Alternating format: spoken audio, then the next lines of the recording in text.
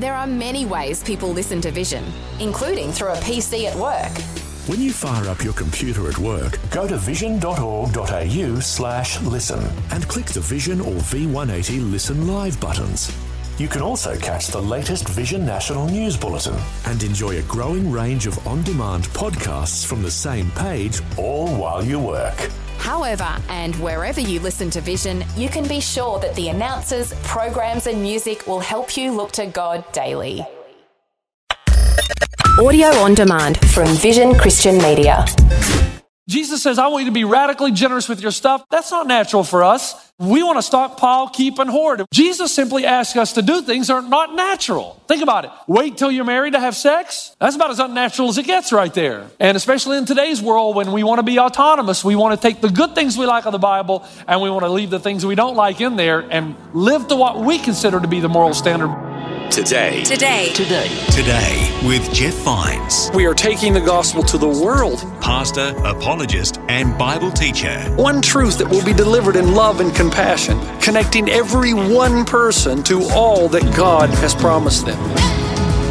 You make me want to dance and sing with every single breath I breathe. I will bring this offering. You are my wonder, you bring the wonder. Today with Jeff Vines. Hello and welcome to Today with Jeff Vines. Now today, Pastor Jeff continues his message, It's Better to Give. If you missed it last time, you can find all episodes on all the major podcast platforms. In this episode, Pastor Jeff shares with us from Matthew chapter 15, verse 21, about the faith of a Canaanite woman. And the big take-home is a reminder that as followers of Christ, we are to love all people, to accept them and welcome them as Jesus did, no matter how different they are or how different their views may be from ours. Here's Pastor Jeff.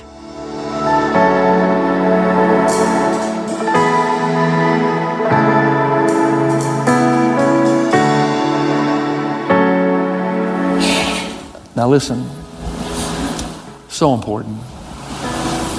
I want you to hear me.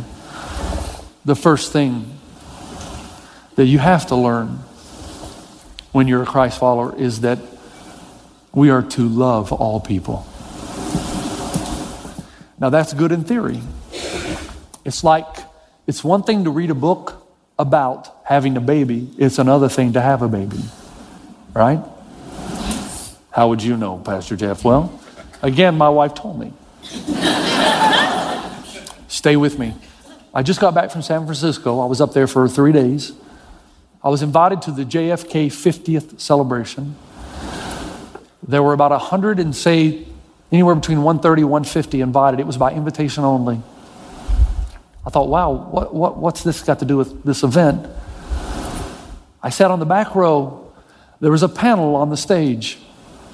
Now, it's important that you follow me here, folks, every step of the way, and don't walk out on me. Let me finish. There was a panel on the stage. Condoleezza Rice was there, an ABC News reporter, was interviewing these people. There was the CEO of Raytheon. There was a California Supreme Court judge. Boy, was she interesting. And there was another man that I don't know who he was, because they didn't really talk to him much. He said one thing, and really, I can't remember them introducing him, so he was important. He was on the stage, but I have no idea who he was. The whole evening was about equality. And I really liked where the meeting was going at first, because they were talking about how it's important in the state of California that we not discriminate as employers when we are hiring. That the most qualified person should get the job, that you shouldn't get the job just because of your skin color, or you shouldn't be denied the job just because of your skin color, or your faith, or your creed, or whatever it is. And I happen to agree with that. I thought, hey, this is really good. Segregation, discrimination are not godly things. And I thought, wow, I think I'm going to like this. And so they talked about equality. And I think that that's a good thing. It wouldn't matter what I think. It's good in and of itself. But then it changed. In the middle was a guy that you'll probably recognize his name, Jason Collins, who played college basketball at Stanford and then drafted by the Houston Rockets and has played for 6, 7, 8 NBA teams.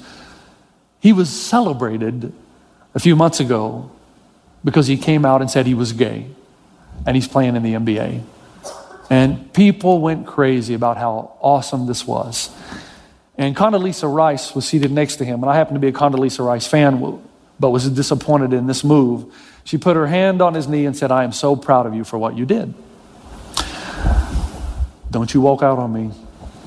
Listen, let me finish." The whole theme of the night was equality is as old as the scriptures. That was the theme. When I heard it, I recognized that as a direct quote from guess who? John F. Kennedy. Equality is as old as the scriptures. I wanted to get out of my chair and walk down on the stage and say, wait a minute. Let me tell you some other things that are as old as the scriptures. Not only equality, but a man who cheats on his wife is called adultery. That is as old as the scriptures. A guy who looks at pornography, the Greek word for sexual immorality in the New Testament is the word porneia, from which we get our word pornography.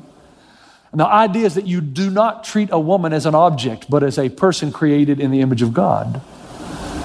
Sexual immorality is as old as the scripture. And let me go one step further. A man sleeping with a man or a woman sleeping with a woman, that's also as old as the scriptures. You cannot use the scriptures to validate something you believe unless you're willing to use the scriptures for everything you believe. So here we are in this meeting. Equality is as old as the scriptures. So is adultery. So is pornography. So is the act of homosexuality. The other theme that ran through the evening was this: equality is a moral right. Now, can I just ask, says who? Says who? I can take you to some African countries right now that will tell you equality is not a moral right and that women are subsequent secondary citizens. Who are you as an American to tell them that your moral law is higher than theirs? Unless there is a higher moral law to which everybody's subject. The law above our laws. The problem is when you say equality is as old as the scriptures, you're assuming an absolute moral law that everybody should believe in equality. But the only way you can have an absolute moral law is if God exists and there is an objective absolute moral law to which we all must conform our lives to. Do you see? Now, Jeff, why are you telling me this story? Because 20 years ago, I would have gotten up out of that back row and walked out. 10 years ago, I would have gotten up out of my chair and walked down on the stage. But I've matured some. But 15 years ago, I would have had hatred and disdain for the basketball player. But now, I don't. I have love and compassion. And I'm saying to you that Jesus calls us to love all people, even if we don't agree with their morality, even if we don't agree with the way they live their lives. As long as I am the pastor of this church and the elders allow me to be so, I will always speak where the Bible speaks, and I will uphold the moral law of Scripture no matter how much culture or society changes. I will always speak the word, but I will always do it with love and great compassion for those we believe who are far from God. Do you understand that? That is the key that Jesus is trying to get through the disciples. No one is so far from God. And the gay community struggles with us because they say, why do you just harp on us? And that's why, as long as I've been a minister here, I've tried not to do that. When I talk about homosexuality, I also talk about adultery. I also talk about pornography. All sexual immorality is against Scripture and against the heart of God. But it doesn't mean that I do not love and have great compassion for the guy who's addicted to pornography, for the guy who's committing adultery, for the guy or the girl who's committing acts of homosexuality, same sex. The problem with us, folks, is this is our system right here. This is how we think the world works. We think the church is supposed to do this. If you behave and be a good boy, girl, we'll let you come in here. And then we'll teach you. And if you believe what we say, we'll accept you. You know what Jesus did? He turned that thing on its head. And he said, no. I'm going to accept you, show you great love and compassion. And because I show you that compassion, the chances are one day you may believe. And when you believe, I'm going to put my Holy Spirit in you. And I'm not only going to change what you do, I'm going to change what you want to do. The problem is you think other people's sins are worse than yours. And if we only allowed people in here that were non-sinners, who would come? We have a message for the guy addicted to pornography, for the guy or the girl who's committing adultery, for the homosexual, for the lesbian. And the message is this: God loves you, and He has a better way for living. A better way. Come to Him.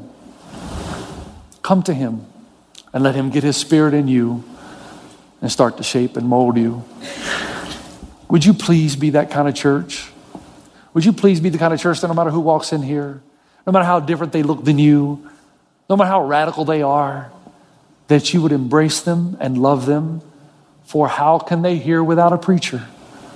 And how can they hear unless the preacher is sent? Or how can they hear unless they feel welcome to come in and to hear the gospel of love and compassion and life change? Would you do that? But what do I tell little Tommy when a transvestite walks in the auditorium and he says, "Dad, I'm confused"? Well, you say, "Son, there are all types of people in this world, and all of them need the love of Jesus. All of them. Sit tight. Sit tight. The gospel's about to be proclaimed." And the second thing is, Jesus shows the disciples how to unlock the door to people's hearts who we think are far from God. And it's the key of compassion. Okay, I know I've told the story before, but I just don't have a better one yet. Mother Teresa goes to deliver the graduation address at Harvard. She chooses as her topic abstinence. I'm sorry, but I find that hilarious. Here is this old, wrinkled Albanian woman dressed in a big white cloth, and she's talking to the Harvard students about abstinence. They booed her. Did you know that? I believe it's the only time Mother Teresa was ever booed. There were some children living in the Boston area who had been gathered together by a co-worker of Mother Teresa. When she had heard that Mother Teresa was going to be speaking, she gathered these children together. They were all children who had been rescued from the streets of Calcutta by Mother Teresa's ministry. And she wanted to bring these kids who are now like grown up to surprise Mother Teresa after the speech. When the Harvard students started booing Mother Teresa, the students thought the speech was over, so they rushed the stage. And Mother Teresa got down on one knee and they hugged her and they kissed her on the face. And it was a beautiful sight, at which point the Harvard students stood and gave her a standing ovation. And then they sat down and allowed her to finish her speech on abstinence uninterrupted. Why? Because they had seen her hands of compassion. And when they see your hands and heart of compassion, they'll be more interested in what you have to say. Father Joseph Damien, Belgium, his older brother had committed to go to Molokai, an island in the South Pacific off the coast of Hawaii. 72 Hansen disease patients, 72 lepers. But Father Joseph Damien's brother, he was a priest, died. And Father Damien believed it was his responsibility to go and take his brother's place, so he went to the island. And through years and years of love and compassion to these lepers, they all found hope in Jesus. And he would stand up on Sunday mornings to speak, and he would say, "My fellow believers," and then deliver the homily. One morning he spilled some scalding hot water on his foot while he was preparing breakfast, and he noticed he had no feeling, and he knew what had happened. He stood up the following week and he said, "My fellow believers," and then there was a pause, and he said, "My fellow lepers." And Father Joseph Damien died of Malachi of leprosy after years and years of service and compassion to people who were so far from God they could not be reached. When he died, the Belgian government demanded that his body be flown back to Belgium to be buried as a national hero. And the people of Malachi, he said, "No way. He belongs to us." Through a lot of debate and argumentation, finally, through some red tape and bureaucracy, they came to a compromise. The people of Malachi, he said, "Okay, we will send you the body back to Belgium, but we're going to cut off Father Joseph Damien's right arm and bury it here in Malachi because that's the arm that extended love to us." And if you go to Malachi today, you'll go and see Father Joseph Damien's grave where his arm is buried because that was the arm of love and compassion. There's only one way that you're going to reach this world and this valley for Jesus, and it's when you become so loving and so compassionate that no matter who you meet, there's not the look in your eyes of a deer caught in headlights, but there's love and compassion, and you throw your arms around them and you say, "Welcome, I love you, come on in." If I were to draw a circle, our lives are about being like Christ, and if this is the center, the most important thing is that you cross over at some point in your life and you start making that journey in your life toward Christ likeness. We all have stuff in our life that needs to go, and so our Christian life is about a journey, right? But just because someone is here and someone is here, it does not give you the right to throw them out of the circle. You get into the circle by grace through faith. But it doesn't mean that when you come to Christ by grace through faith that automatically you're instantaneously super holy man. It's a journey. And in Galatians 6, we're told to bear each other's burdens. That's not a burden of illness. He's talking about a burden of sin. Read the rest of the passage. There are some of us that have heavy burdens to bear, and it's going to take us a longer period of time to pursue and to arrive at Christ-likeness. And the Bible tells us to bear their burdens. There are some people that have so much in their lives, they're going to need help to overcome them. What the church tends to do instead is to judge them and throw them out, rather to embrace them and help them overcome. Please don't do that. Love all people. Trust that the gospel is going to be preached, and trust that the Holy Spirit will one day convict anybody who needs conviction. And can I just say, while you're busy condemning those who don't live up to your moral standard, are you living up to your own? Love all people. Please. Let me finish another story out. I have told you, I was reminded this week of how I need to get some new stories. I'll go back to my friend Bill McCarthy, because some of you are saying, what does this have to do with the blessed life, Jeff? Let me read to you out of Acts 20. "I have shown you in every way by laboring like this that you must support the weak. And remember the words of the Lord Jesus that he said, it is more blessed to give than to receive." You will never feel more blessed in your life until you invest in somebody who is far from God and you walk with them through the journey. And one day, in this place, in the right time, they walk forward and they give their life to Christ. They're baptized and they stand and rise to walk in a new way of life. I want to tell you, you will never feel more blessed than that time. More blessed than inheriting a lot of money. More blessed than making good grades in some kind of college exam. More blessed than anything you could imagine, because you've played a part in something that is eternal. My friend Bill McCarthy, when I first started having lunch with him, he said to me, "Okay, I'll have lunch with you, Pastor Jeff, but don't talk to me about that Jesus stuff." For years, this goes on. But inevitably, in every person's life, there comes a time when they know they need something more than they have. And this guy was probably considered to be about as far away from God as you could get. But the time came that he asked me about Jesus. Okay, it took 6 years. So, investment in people. And then I was invited to do a talkback show on News Talk ZB, a national radio station in New Zealand, on Good Friday, where we were where I was debating other people on the resurrection and the power of Jesus and the existence of God, things like that. Bill was standing behind the window watching all this, and when I came out, he said, "Hey, I'm ready." I said, "Ready for what?" He said, "I'm ready to cross over." Crossover was our term for I'm ready to receive Jesus. He didn't even want to wait till the weekend to be baptized. He wanted to do it at his home right away. So I arrived about an hour later at his home. He had invited his neighbors, and they're all thinking, what on earth is Bill McCarthy doing? And the hot tub was ready, and he came out in his Speedos, which was just... Those Kiwis and their Speedos, man, I'm telling you. He hops in the hot tub, and I share a condensed version of the gospel with him, and we baptize him, and he comes up, and you know how the English are. They're very staunch, very unemotional, kind of like their food, very untasteful. And he gave me a big bear hug with a tear in his eye, and he just said, "Thank you." His two daughters and his son-in-law and his wife were also present. And when Bill came out of the water, his youngest daughter came down running into the water and said, "Pastor Jeff, see, they were just waiting for the father. They knew something was there. They were waiting for Dad." But I'll tell you something, dads. She ran down in the water and said, "Well, I don't want to be left out of this. What do I need to do?" And I explained the whole gospel to her. And right there, we baptized her.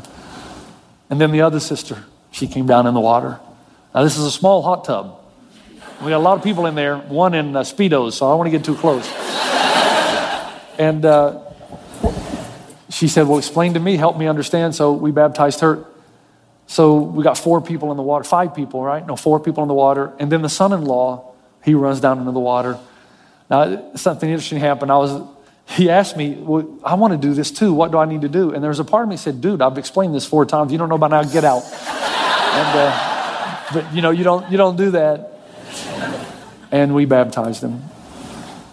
And then there was the mom who had been waiting and praying for this for 20 years. And she was so overwhelmed, she just couldn't stand. And she just sat down on the deck and just began to weep. Just like that. When I went to the airport to leave New Zealand, Bill McCarthy was the only one who came to see me off. Gave me a big hug, big crocodile tears, and he said, "Man, you changed my life. You changed my life. I have never felt more blessed in my life than I did right then. Can I ask you, please, who have you written off? Somebody at work, somebody at home, somebody in your family? Who have you written off? Because you thought by bashing them over the head with your Bible and quoting a few verses that was enough. No. Compassion and love and care. Jesus said that is the key that unlocks the door to the heart. And when you've done that, wait patiently. In the right time, they'll ask you the right question. And because you're prepared in season and out of season, they will find their joy. And you will be blessed. Please help our church become that place. And there will be a fully devoted follower of Jesus in every home in this valley. Father, I thank you for the power of your word, for Matthew 15 and the eternal message that springs forth. It gives us a hope that is eternal. I pray right now we would be overwhelmed with a non-judgmental spirit, while at the same time standing firm on the truth of Scripture. That, Father, as we encounter those who do not hold the same worldview, we would have love and compassion and mercy as you had on the Canaanite woman. Knowing that we can lead anyone to a Savior that brings ultimate healing. I pray in Jesus' name for all of us to have that one life in whom we are investing, waiting for the day that they say, "I think it's time to cross over." And their life will be changed forever. In Jesus' name, amen. You've been listening to Today with Jeff Vines. Next time, we'll bring you a new message from Pastor Jeff. You can listen to more messages like this. Just search for Today with Jeff Vines wherever you get your podcasts. You make me wanna